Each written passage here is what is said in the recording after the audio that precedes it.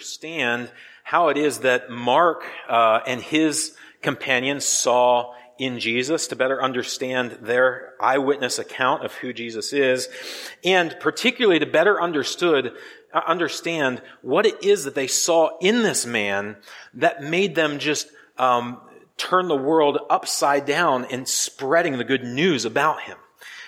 We, as a church like any church, and we as people like any people, we have strengths and weaknesses. But one of the ways we most want to grow is in disciple making, in evangelism. These are the core calls of the Christian life, as we've talked about before, and they're things we want to do well in. And so we are looking at the Gospel of Mark, at the portrait of Jesus that we find there, trying to ask, what is it that helps us share the good news about Jesus Christ with the world around us? So that's our aim. We're in week 4 of 7. So hopefully you're getting some good takeaways if you've been with us for those weeks. Perhaps you have greater aspirations to make Christ known. Perhaps you have ideas of either gospels that you want to read through with your unbelieving friends, book studies you want to do, etc. Be thinking that way, okay? We want to be changed as we hear God's word, but that change doesn't limit itself from 9:30 to 11, right? It's meant to spill over into our day-to-day life. Well, this morning in week 4, we're going to turn again to Mark, and we're going to be asking questions about what does it mean to believe, or what does it mean to have faith. We talk a lot about faith in religious settings, but what does that 5-letter word mean? What does it look like? We're going to start with 2 readings from Mark chapter 6. They're actually back-to-back readings that illustrate for us what does it mean to believe or have faith in Jesus Christ. Rob's going to come and read for us first Mark chapter 6, verses 30 to 44. This is the story of Jesus feeding the 5,000. And then Sam will read the passage immediately after that, which is about Jesus walking on the water to his disciples. And the reason we're reading both of those is don't miss the connection. At the end, when Jesus is walking on the water, Mark is going to make a connection back to the feeding of the 5,000. I want you to see that. So we'll look at both of those passages. After that, Moira's going to come and read Hebrews chapter 10, 19 through 23, and listen in that text for the connection between our faith and the faithfulness of God. That's going to be a strong theme that we see in the Mark passages, our faith and the faithfulness or provision of God. And then lastly, Lisa's going to read for us Romans chapter 1, verses 16 to 17, which shows us that our faith in God is a lifestyle. It's how the righteous live. We live by faith. And so, Rob, could you start us off? Come and read for us Mark chapter 6, verses 30 to 44. The apostles returned to Jesus and told him all that they had done and taught. And he said to them, "Come away by yourselves to a desolate place and rest a while." For many were coming and going, and they had no leisure even to eat. And they went away in the boat to a desolate place by themselves. Now many saw them going and recognized them, and they ran there on foot from all the towns and got there ahead of them. When he went ashore, he saw a great crowd, and he had compassion on them, because they were like sheep without a shepherd. And he began to teach them many things. And when it grew late, his disciples came to him and said, "This is a desolate place, and the hour is now late. Send them away to go into the surrounding countryside and villages to buy themselves something to eat." But he answered them, "You give them something to eat." And they said to him, "Shall we go and buy 200 denarii worth of bread and give it to them to eat?" And he said to them, "How many loaves do you have? Go and see." And when they had found out, they said, 5, and 2 fish. Then he commanded them all to sit down in groups on the green grass. So they sat down in groups by hundreds and by 50s. And taking the 5 loaves and the 2 fish, he looked up to heaven, and he said a blessing, and broke the loaves, and gave them to the disciples to set before the people. And he divided the 2 fish among them all. And they all ate and were satisfied. And they took up 12 baskets full of broken pieces and of the fish. And those who ate the loaves were 5,000 men. Mark 6:45 through 52. Immediately Jesus made his disciples get into the boat and go ahead of him to the other side of Bethsaida, while he himself was sending the crowd away. After bidding them farewell, he left for the mountain to pray. When it was evening, the boat was in the middle of the sea, and he was alone on the land. Seeing them straining at the oars, for the wind was against them, at about the 4th watch of the night, he came to them walking on the sea, and he intended to pass by them. But when they saw him walking on the sea, they supposed that it was a ghost, and cried out, for they all saw him and were terrified. But immediately he spoke with them and said to them, "Take courage, it is I, do not be afraid." Then he got into the boat with them, and the wind stopped, and they were utterly astonished, for they had not gained any insight from the incident of the loaves, but their heart was hardened. Hebrews 10, verses 19 to 23. Therefore, brothers, since we have confidence to enter the holy places by the blood of Jesus, by the new and living way that he opened for us through the curtain, that is, through his flesh, and since we have a great priest over the house of God, let us draw near with a true heart in full assurance of faith, with our hearts sprinkled clean from an evil conscience and our bodies washed with pure water. Let us hold fast the confession of our hope without wavering, for he who promised is faithful. Romans 1, chapter 16 and 17. For I am not ashamed of the gospel, for it is the power of God for salvation to everyone who believes, to the Jew first and also to the Greek. For in it the righteousness of God is revealed from faith for faith, as it is written, the righteous shall live by faith. All right. Well, before we dig into Mark's writings this morning, we need to do a little foundation work. We need to talk about words, because what we read are just words, and if we don't understand words properly, then we're going to import all kinds of wrong definitions into what we just read. So if you had your Bibles open to Mark 6, you can just put your finger in there. We're coming back there in just a moment. But let's first talk about just a few words. We'll define our terms a little bit. The first word that we need to make sure we understand biblically is the word faith. This whole section of Mark is addressing the nature of faith. I think we'll see that when we get there. So as we enter it, we want to make sure we're clear on what faith is. Now, in our day and age, I think many people wrongly equate faith with the idea of blind faith. You're talking to someone who defines faith in this way when faith becomes the opposite of reason. And isn't that the way that the world by and large kind of sets things up, where you have reason and you have faith? When people define faith in this way, it leads us to all kinds of false dichotomies or divisions that don't make sense.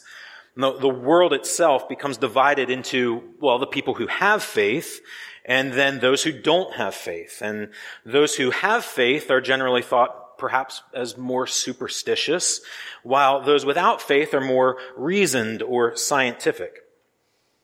Now, that's a flawed way to think about the world because it's grounded on a flawed definition of faith. Faith is not simply being superstitious.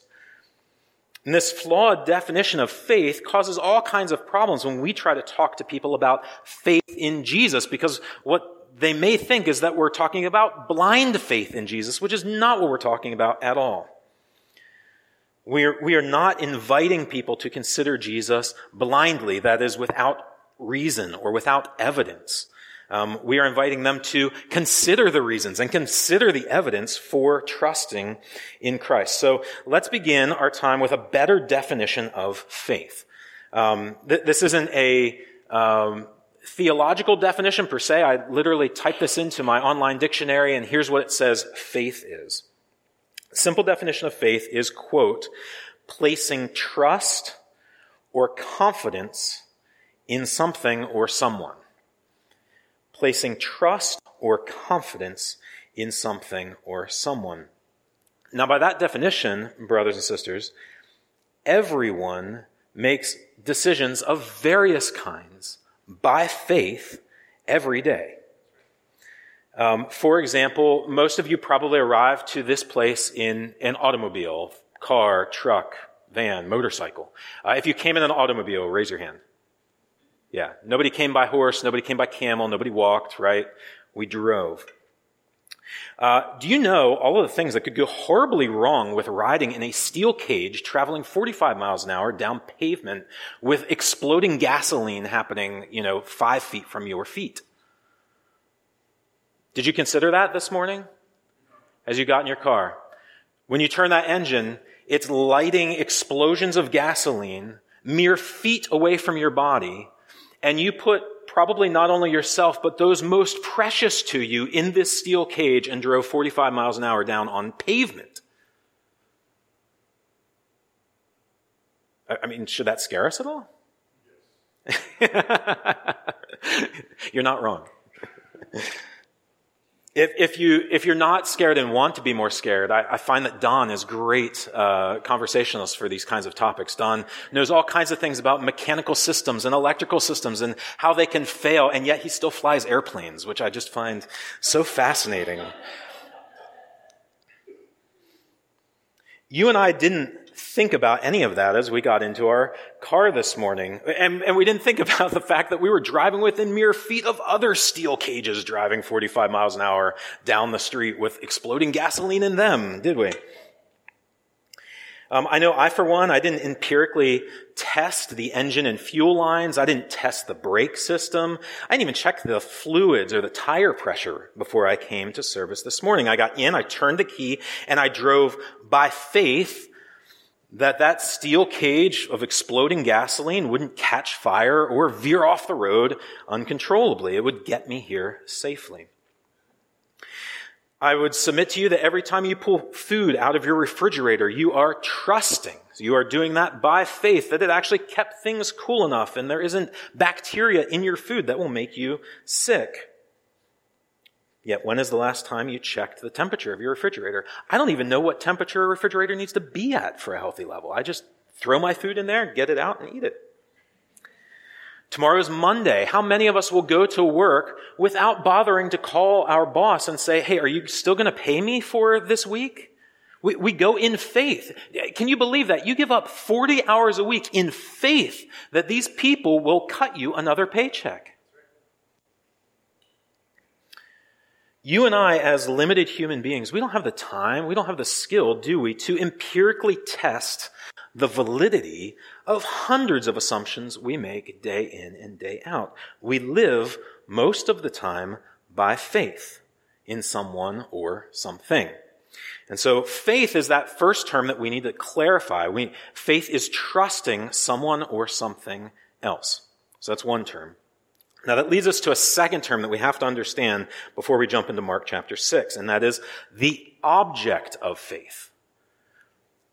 The object of faith. What is that? Well, the person or thing that we trust by faith is called faith's object. And so in that automobile example, the object of our faith, well, it could be a couple of different things. It could be the engineers that designed our car. We trust that they did their jobs well.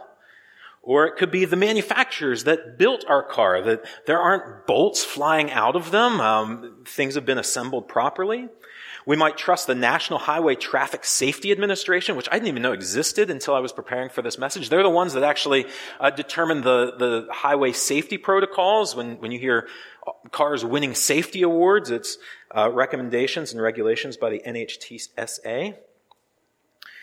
I trust Consumer Reports when I buy a car, that they're going to be honest with me and tell me about which cars are more higher quality than others.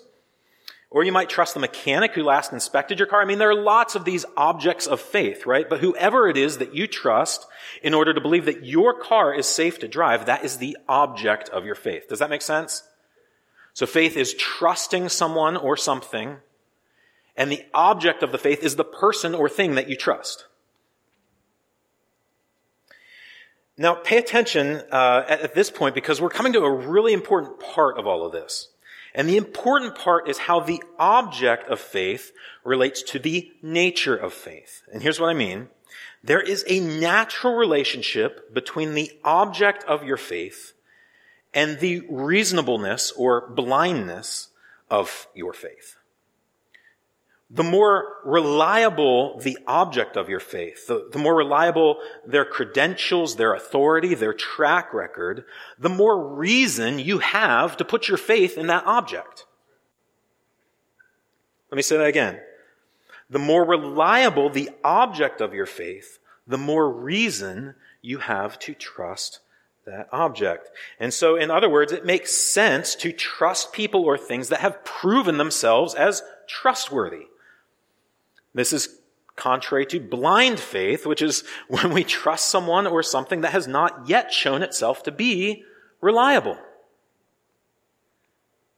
So, not to beat a dead horse, but because I think it's helpful, I feel safe putting my family, the people I love most, in that speeding cage of exploding gasoline because I trust the credentials of Honda, the authority of the NHTSA, the word of Consumer Reports, and the reliability of my mechanic.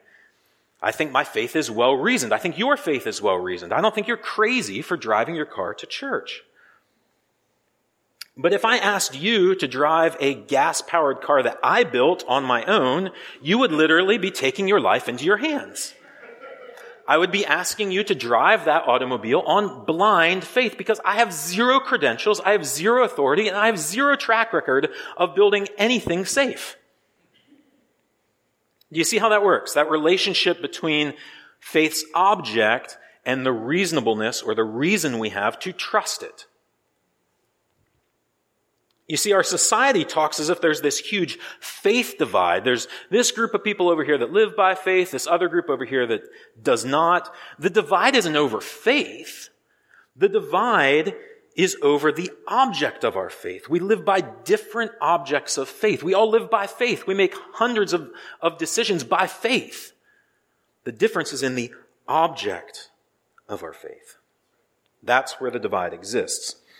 So faith is putting our trust or confidence in something, and then faith's object is whatever we're putting our faith in.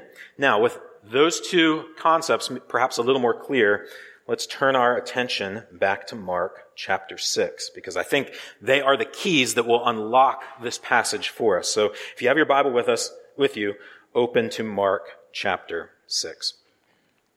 Because I gave a pretty lengthy introduction, I want to read this whole section about the feeding of the 5,000 again, just so it's fresh in our minds. So let's read again Mark chapter 6, verses 30 through 44. The apostles returned to Jesus and told him all that they had done and taught.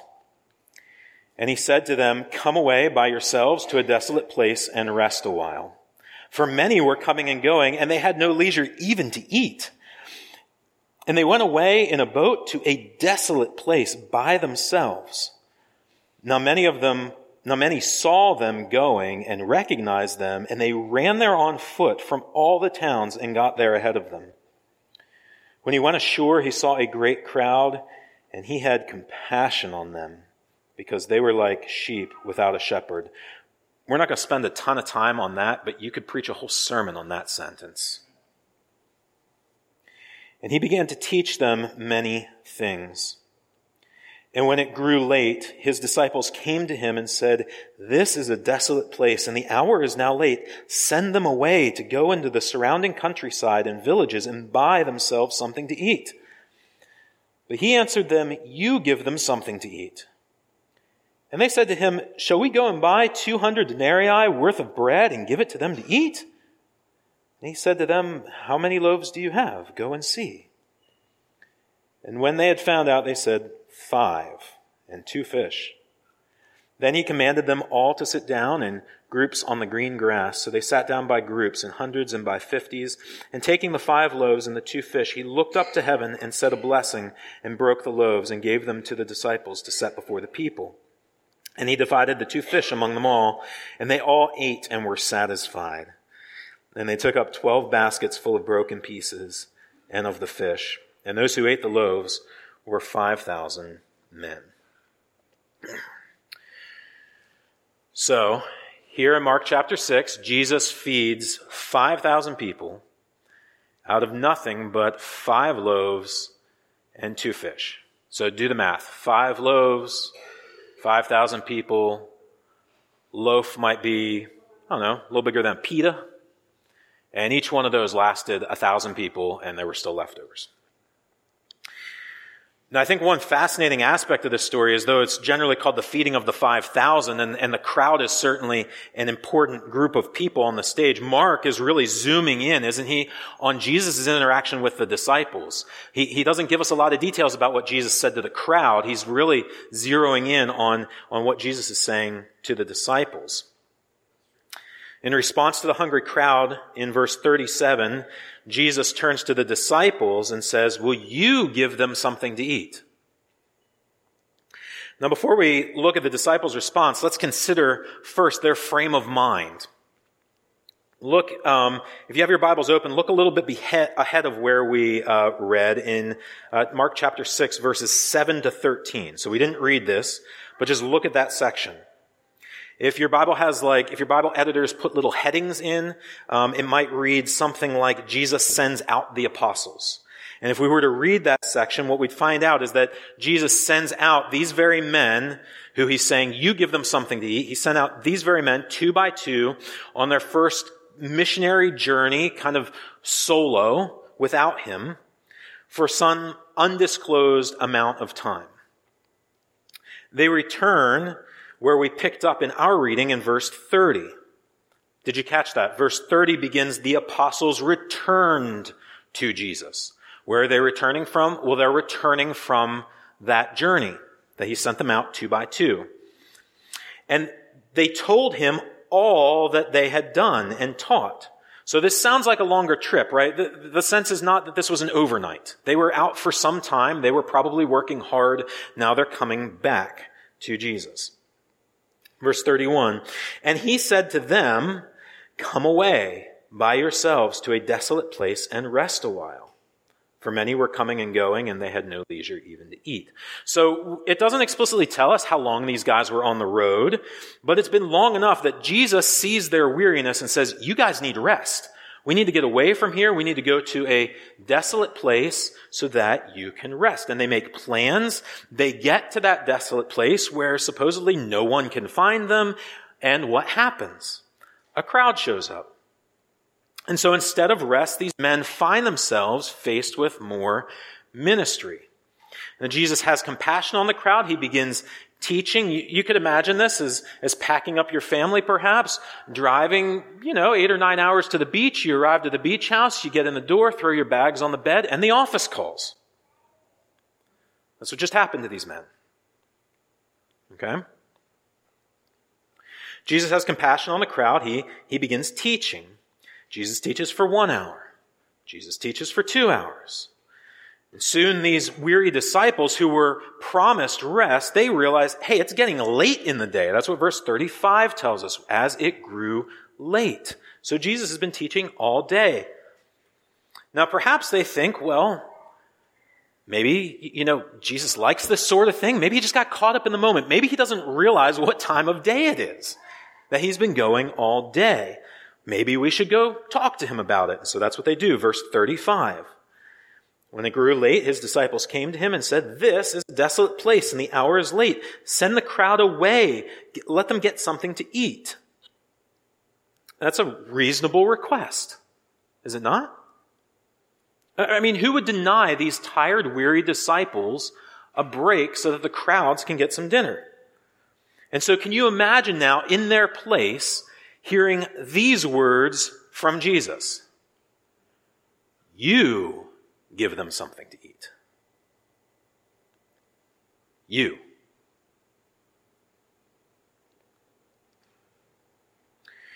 You see, we need to slow down here so that we can see what's really going on. I don't think Jesus is just giving his friends a hard time. What he's actually doing here is he is exposing the object of their faith. They had just returned from a successful mission trip. What or who do they credit deep down for ministry success? Do they see the power and strength of Jesus working through their weakness? Or deep down, do they think they generally have what it takes to do ministry, to do the job, get it done? Is Jesus the object of their faith? or are they trusting in someone or something else? To find out what they trust, Jesus is giving them a test. When these men have nothing left to give, and he knows it, he's the one that suggested they come away for rest, right? He knows these guys are tired. He knows they're spent. And it's at this precise moment that he asks them to do what they obviously cannot do. Feed this crowd. Now, what is their response? Because it's revealing. Look at the second half of verse 37. And they said to him, here it comes, here's the object of their faith. And they said to him, shall we go and buy 200 denarii? Now, convert that into US dollars, we're talking about $12,000. Should we go and buy $12,000 worth of bread and give it to them to eat? So I ask you, what is the object of their faith? What are they trusting in? Is it Jesus? No, it is not Jesus. They are trusting in themselves. And at rock bottom, they know that especially in this moment, they are not sufficient to provide a meal for 5,000 people. They're 12 guys. They're tired. You want us to serve 5,000 people. Where are we even supposed to get this bread? Can't do it. No way. No how. And so they're stuck. Now, why are they stuck? I mean, is the problem really Jesus' request? Is it the demand that Jesus makes of them? Is that what gets them stuck? Well, I think they think that's the problem. I think they think, how could you ask us to do this? But the problem is not Jesus' command. It's not his request. The problem is they are trusting in a bad object. They are resting their faith on something insufficient, on themselves. Their problem is their self-trust. Here's another way to frame it. If this account read differently and Jesus came to them before he said anything about feeding and said, hey guys, I'm going to give you the experience of a lifetime. I want you to watch this. I'm going to feed this crowd out of nothing. And I want you to be a part of that. Are you guys in? I mean, would they have responded with the kind of response that we see there in verse 37? Jesus, how could you ask this of us? No. I mean, Jesus knows what he's going to do. And the whole point is to get at, what are these men trusting in? When we trust in insufficient objects, we get stuck. I don't know what that looks like for you. It could feel like anxiety rising. It could mean that you feel overwhelmed or fearful or even angry. If the stakes are high enough, we can slip into despair or sink into depression. I mean, I think we've probably all experienced this in one degree or another. When someone in authority over you, whether that's a parent or a boss or a teacher, requires of you something that you know you just don't have the capacity to do, what is your emotional response? It's not good, right? We get stuck. Now, we have a couple of different options when we're in that place. We can fail either by just giving up and playing dead or by striving, knowing that, hey, this isn't going to work out. In either case, that often results in shame and guilt and thinking, I just don't have what it takes. Or the other option is we can find someone or something that we can trust, who is sufficient to come through for us, to provide what we need. And so what these men need right now is a better object of faith, one that is sufficient. I'd submit to us that these are not abstract theological or philosophical concepts. Our society right now, brothers and sisters, right here in Pittsburgh, is drowning in anxiety. We are drowning in fear. We are drowning in depression.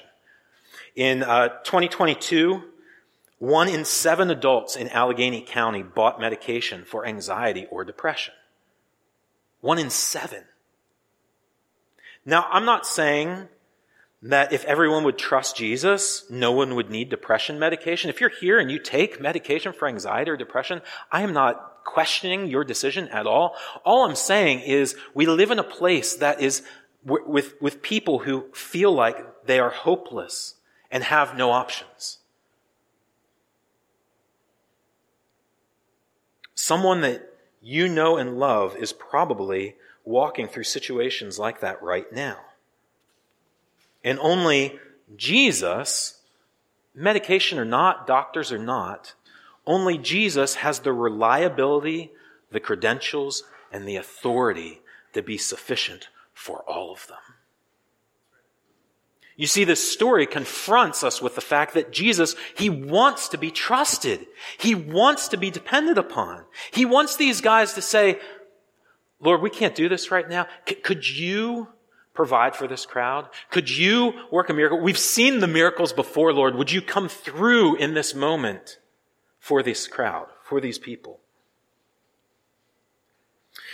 We know that because of what he does next in Mark 6. He doesn't scold these guys, right? He doesn't lecture them. What does he do? He just proves that he is sufficient for the crowd and he is sufficient for them. Look at verses 41 and 42. And taking the 5 loaves and the 2 fish, he looked up to heaven and said a blessing and broke the loaves and gave them to the disciples to set before the people. And he divided the 2 fish among them all. And they all ate and were satisfied. Now that might be the key verse in this passage. They all ate and were satisfied. So what we see is the disciples are insufficient. They don't have $12,000. They don't have bread to feed the crowd. They don't have the strength to travel into town to purchase and bring back all of that food. And conversely, Jesus doesn't need $12,000, does he? He doesn't need to go anywhere, to any bakery or any market. He is more than sufficient. And so without breaking a sweat, Jesus miraculously provides a feast for 5,000 hungry people. And, Mark notes, there are plenty of leftovers. We didn't even just make it through the crowd. There are 12 baskets full of broken pieces left over. Who could be more sufficient than Jesus? Who is more worthy of your trust and mine than this man? Who is sufficient for the needs of your unsaved neighbors, your lost coworkers, your wandering family members? Jesus is. And so as we encounter our need, as we encounter their need, what we are best equipped to do is give them Jesus. To give them this Savior, to tell them, just like Mark is telling us, of his amazing capability and track record to come through and welcome them to trust him. You see, in the end, what our friends need is not our pity in those moments, although we can kind of suffer with them. We can give them our compassion. They don't need our false assurances that things will work out okay in the end. We don't know that. What we need to tell them is that there lives today a Savior who can feed 5,000 hungry people without breaking a sweat in the blink of an eye. No questions asked. The feeding of the 5,000 is not an isolated event in our Bible. I mean, it would be one thing if this were the only story from which we were to draw this kind of conclusion. It is one of dozens. In the book of Mark alone, there are just public miracle after public miracle done by Jesus in broad daylight. These are not things done behind closed doors that a few people knew about and told us about. A lot of religious claims start that way, not Christianity. So much of the New Testament is public, broad daylight historical events. And the cumulative evidence shouts at us that there is something unique about this man, that he is more trustworthy than anything else, that he is more reliable than anybody else. I mean, just short sample, right? We could say, well, let's read the passage right after this one. I wonder what that's going to tell us. Let's look at it. Verse 45. We read this. I'm actually going to read past where we read this morning. Verse 45. Immediately. So the crowds are full. They had their dinner. Jesus finishes teaching. Immediately he made his disciples get into the boat to go before him to the other side, to Bethsaida, while he dismissed the crowd. So here it is again. He's sending these guys on. Go somewhere else, guys. Get some rest. And after he had taken leave of them, he went up on the mountain to pray. And when evening came, the boat, so this is the boat with the disciples, was out on the sea, and Jesus was alone on the land. And he saw that they were making headway painfully, for the wind was against them. So here they are again, craving rest. They get rest. No. Now they're struggling against the wind, trying to get across this lake. And about the fourth watch of the night, that's like 3 a.m. to 6 a.m., he came to them walking on the sea. Now, why is he walking on the water? I think mostly just, if you think about the phrase of, someone says of someone else in the neighborhood or at work, oh, that person thinks they walk on water. What are they trying to get at? What they're trying to get at is some essence of divinity. This person thinks they're better than anybody else. So you import that into this, and Jesus is just showing off, right? He's just showing off that he's better than anybody else. Okay, you can actually walk on the water. Is that what's going on here? That's not what's going on here.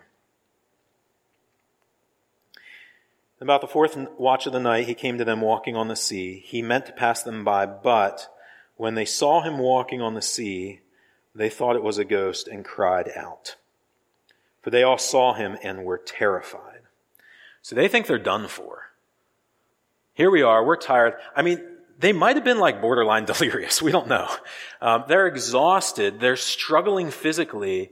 And here comes a man walking on the sea. What would you think? But immediately he spoke to them and said, now what's he going to speak to them? What's he going to speak? Take heart. Take heart. Do not be afraid. And when he got in the boat with them, the wind ceased. Again, their problem goes away. Jesus gets in the boat.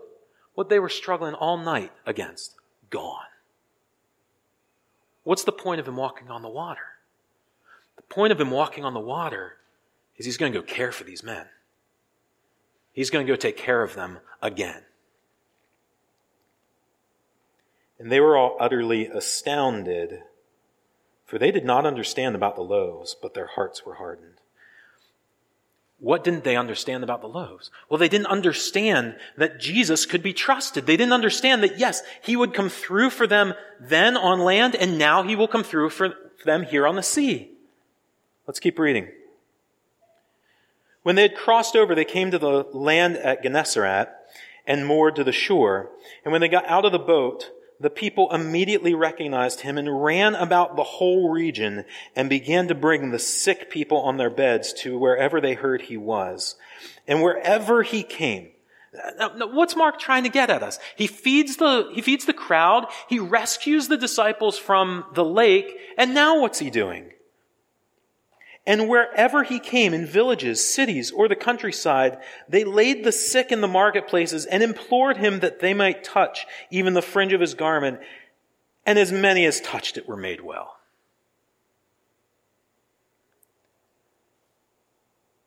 I don't know. That's less than 30 verses. And Mark is just hitting us over the head. You can trust this guy. You can trust this guy. You can trust this guy. This isn't like one event where he helped one person. This is just his nature. This is who this Jesus of Nazareth is. We might think, well, it was a long time ago in a place far away. But if you keep reading Mark, you'll find more. There's actually a second story of the miraculous feeding. This was of the 5,000. If you keep reading to Mark chapter 8, there's a feeding of 4,000. There are tons of similarities. The crowd is hungry. Jesus is teaching late into the day. The disciples come and say, hey, dismiss the crowd. Jesus again says, you give them something to eat. The disciples again complain, and again Jesus feeds the crowd. But you want to know what the one difference is? The one difference is location. Here in Mark chapter 6, this is a group of Jewish people. Over in Mark chapter 8, it's Gentiles. Now, if you want to understand what the dynamic between Jews and Gentiles were like, think like black-white relationships back in the 1800s in America. Not good. Antagonistic. Hateful one of another. And yet Jesus, through these feeding miracles, is saying, I am sufficient for all people. I am not just a Messiah to the Jews. I am not just a Messiah to one nation. Wherever I go, I care for those who come to me. And then we keep reading Mark. That's only chapter 8. There's like 15 chapters. And we keep reading Mark, and we get to his crucifixion. And if you don't know the end of the story, then you, like the disciples, might think, okay, well, this must be it, right? Now it's all over. His power finally ran out. He really did have a limit. And he comes back to life. I mean, what do you say about a guy who you kill and death only lasts 3 days? This guy is teeming with life and power and goodness, and he gets back up from the grave and he's walking around again. You want a sufficient object for your faith where you need never be anxious about whether he will or will not come through for you? You look for a guy who can't stay dead. That's a great guy to trust. Who time after time cares for the poor and the sick and those who have no options. And when you have no options, he will care for you. If Mark's portrayal of Jesus of Nazareth is right, then Jesus of Nazareth not only loves to provide for those who trust him, but he is available this very day. He did not die. He is alive. That's what we celebrated last week at Easter, right? And this very thing is what the world needs to see. It's what the world needs to hear, and it's what the world needs to hear from us. Faith in Christ is not blind. We have reason upon reason upon reason, evidence upon evidence upon evidence to trust this man, to follow him, to obey him, whatever the cost. Blindness is closing our eyes to the evidence. And so when you think about that unsaved friend or neighbor, coworker, whoever they are, think about imploring them, begging them even, to consider the evidence to trust this man. When Jesus stepped on the scene in Mark, we've talked about this before, the first words that he speaks are in Mark 1:15, where he goes around preaching saying, the time is fulfilled and the kingdom of God is at hand. Repent and believe in the gospel. That is exactly, friends, what we offer the world around us. Repent, meaning don't trust in those things that are not Jesus any longer. They are insufficient. They are ill-fated objects of your trust. They will let you down. They are not God. And trust this man. That is why he came. So repent and believe. Repent and believe. That is why he went to the cross. He was crucified so that our unbelief could be forgiven, that our turning to bad objects of faith could be forgiven, and we could instead trust him and he would accept us. That is the Christian gospel. The time is fulfilled and the kingdom of God is at hand. Repent and believe the gospel. Let's pray to that end, brothers and sisters. As we conclude our time in Mark 6, we're going to open up into a time of prayer, and that prayer of response can be intercession for our world. It can be prayer of confession, anything that is on your heart to say to this King who rules today, this man who is available to be trusted today. We get the privilege of now speaking to. So I will begin us, and then you are invited to pray whatever is on your heart to him. Lord, I am just freshly in awe of your mercy and your kindness to so many people when you walk the earth. And who are we to doubt now today that kindness and mercy has ceased or stopped? And so help us believe, grant us the faith now to trust you and nobody but you. Lord, because who could come through for us like you can? Help us to have your gospel at the tip of our lips, Lord. No matter who we interact with, other believers, non-believers, Lord, how would our words be better spent than speaking of you? You are worthy of it all, and we pray to you now.